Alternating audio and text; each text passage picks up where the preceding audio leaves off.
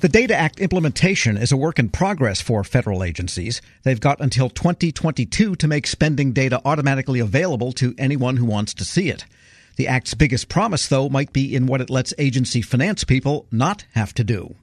With a progress report and some of the challenges ahead, Dave Mader, former White House Controller and now Chief Strategy Officer at Deloitte. Dave, good to have you back. Thank you, Tom. I appreciate the opportunities. I spent a lot of my time at OMB working on the implementation of the Data Act. And now Deloitte has basically done a survey of federal practitioners involved with implementing it at the agencies. And what are the general findings? I think the general findings are, first of all, I think are positive. When we think about the fact that the Data Act actually was signed by President Obama back in May of 2014, we're actually, in 2019 coming up on the fifth anniversary. And, I think Treasury and OMB over those years did a good job of moving the entire government to implementation. Now, in 2017, the agencies were all actually, sending data into Treasury for posting on USA spending.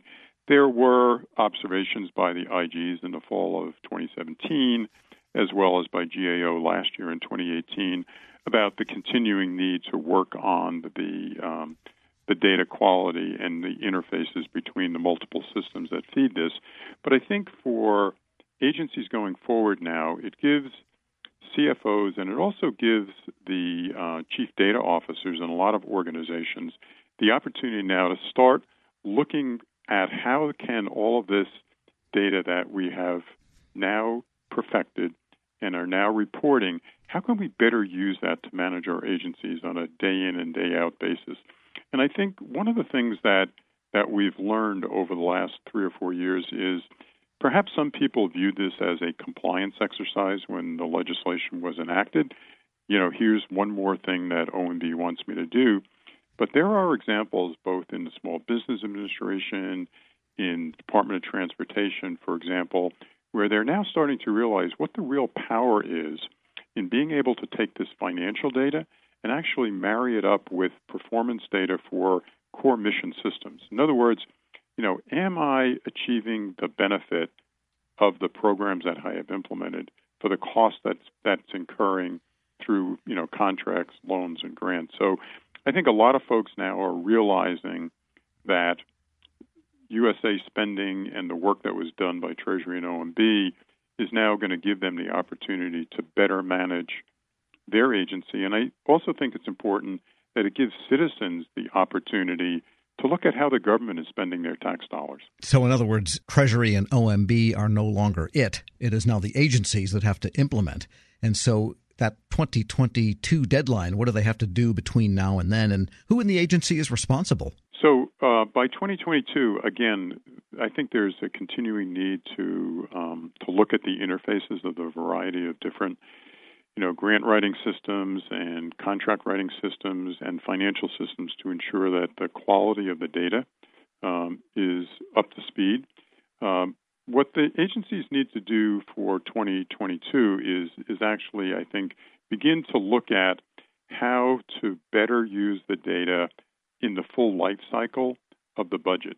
Right now, we're sort of capturing, Tom, all of this data, at the very end of a fiscal year or a fiscal quarter. How can that better be used in preparing for next year's budget? And eventually, how could the legislative branch actually avail themselves of the richness of this data, recognizing it's, retroactive data, but helping them in the process of looking forward to the next fiscal year? We're speaking with Dave Mader, Chief Strategy Officer at Deloitte and former Comptroller at the Office of Management and Budget. So in other words, the data gathering, tagging has to become almost a continuous process as opposed to an end of the quarter or end of the fiscal batch type of process. Yes, and I think we're seeing some improvements. When I looked at the most recent GAO report that I mentioned, there was an acknowledgement that there has been continuous improvement since the beginning in 2014. More work to be done, but I also think, and I want to go back to the role of the Chief Data Officer.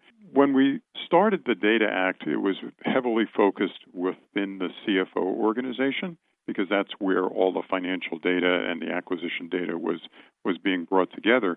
But I think now that we have established those databases and those data sets, it's the role of the organization's chief data officer who has that horizontal look across a cabinet office and say, how can I take programmatic data out of this particular program and match it up with financial data to do new analysis that would allow me to better affect those mission programs? So I see the Data Act in 2022 is being a key contributor to how departments make decisions with regard to investments in their core mission programs.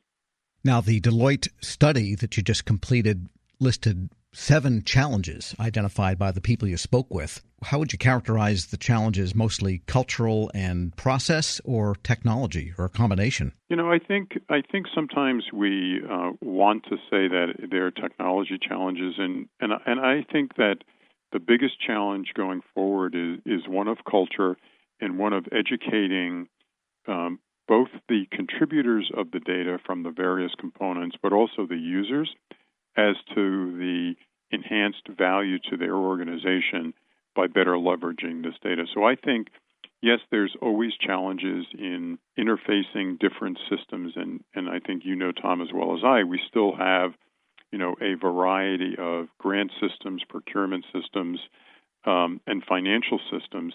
Over time, that will improve as we get more and more in shared technology and shared platforms.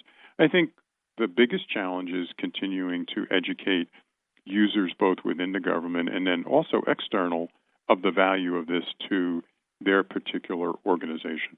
And one of the specific challenges is that Treasury and OMB, and I'm reading here, may not be able to manage the DAIMS architecture over the long term. What's the DAIMS architecture, and what are the challenges to and the importance of maintaining it? So that architecture really was the key to success for the implementation of the Data Act, because, as I mentioned, what we had to do is actually look across the breadth of the cabinet-level departments and figure out a technological approach to bring together all of those diverse financial management systems, the grant systems, the loan systems, and the procurement systems in a way that would allow us to populate USA spending. Treasury did a yeoman's job in building out that initial architecture. OMB did, I think, a great job of getting groups together, whether it's financial community or the acquisition community or the grants community, to agree on standards. But again, that was, the initial step. There's an ongoing maintenance and enhancement. And my concern is, with tight budgets now and in the future, being sure that the government recognizes the need to continue to invest not only in what is now a legacy system, but to actually leverage advances in technology and in data management going forward. It sounds like these are overcomable challenges, and sounds like the report is basically optimistic. I'm optimistic. I mean, having spent, 4 years of my life working on this, I am optimistic that this is going to be a game changer for how both the executive branch and eventually the legislative branch can manage not only the budget process, but decision-making going forward around where to invest in what programs. Dave Mader is Chief Strategy Officer at Deloitte and former Controller at the Office of Management and Budget. Thanks so much. Thank you, Tom. I appreciate it. Find a link to the Deloitte report and to this interview at federalnewsnetwork.com/Federal Drive. Subscribe to the Federal Drive at Apple Podcasts or Podcast One.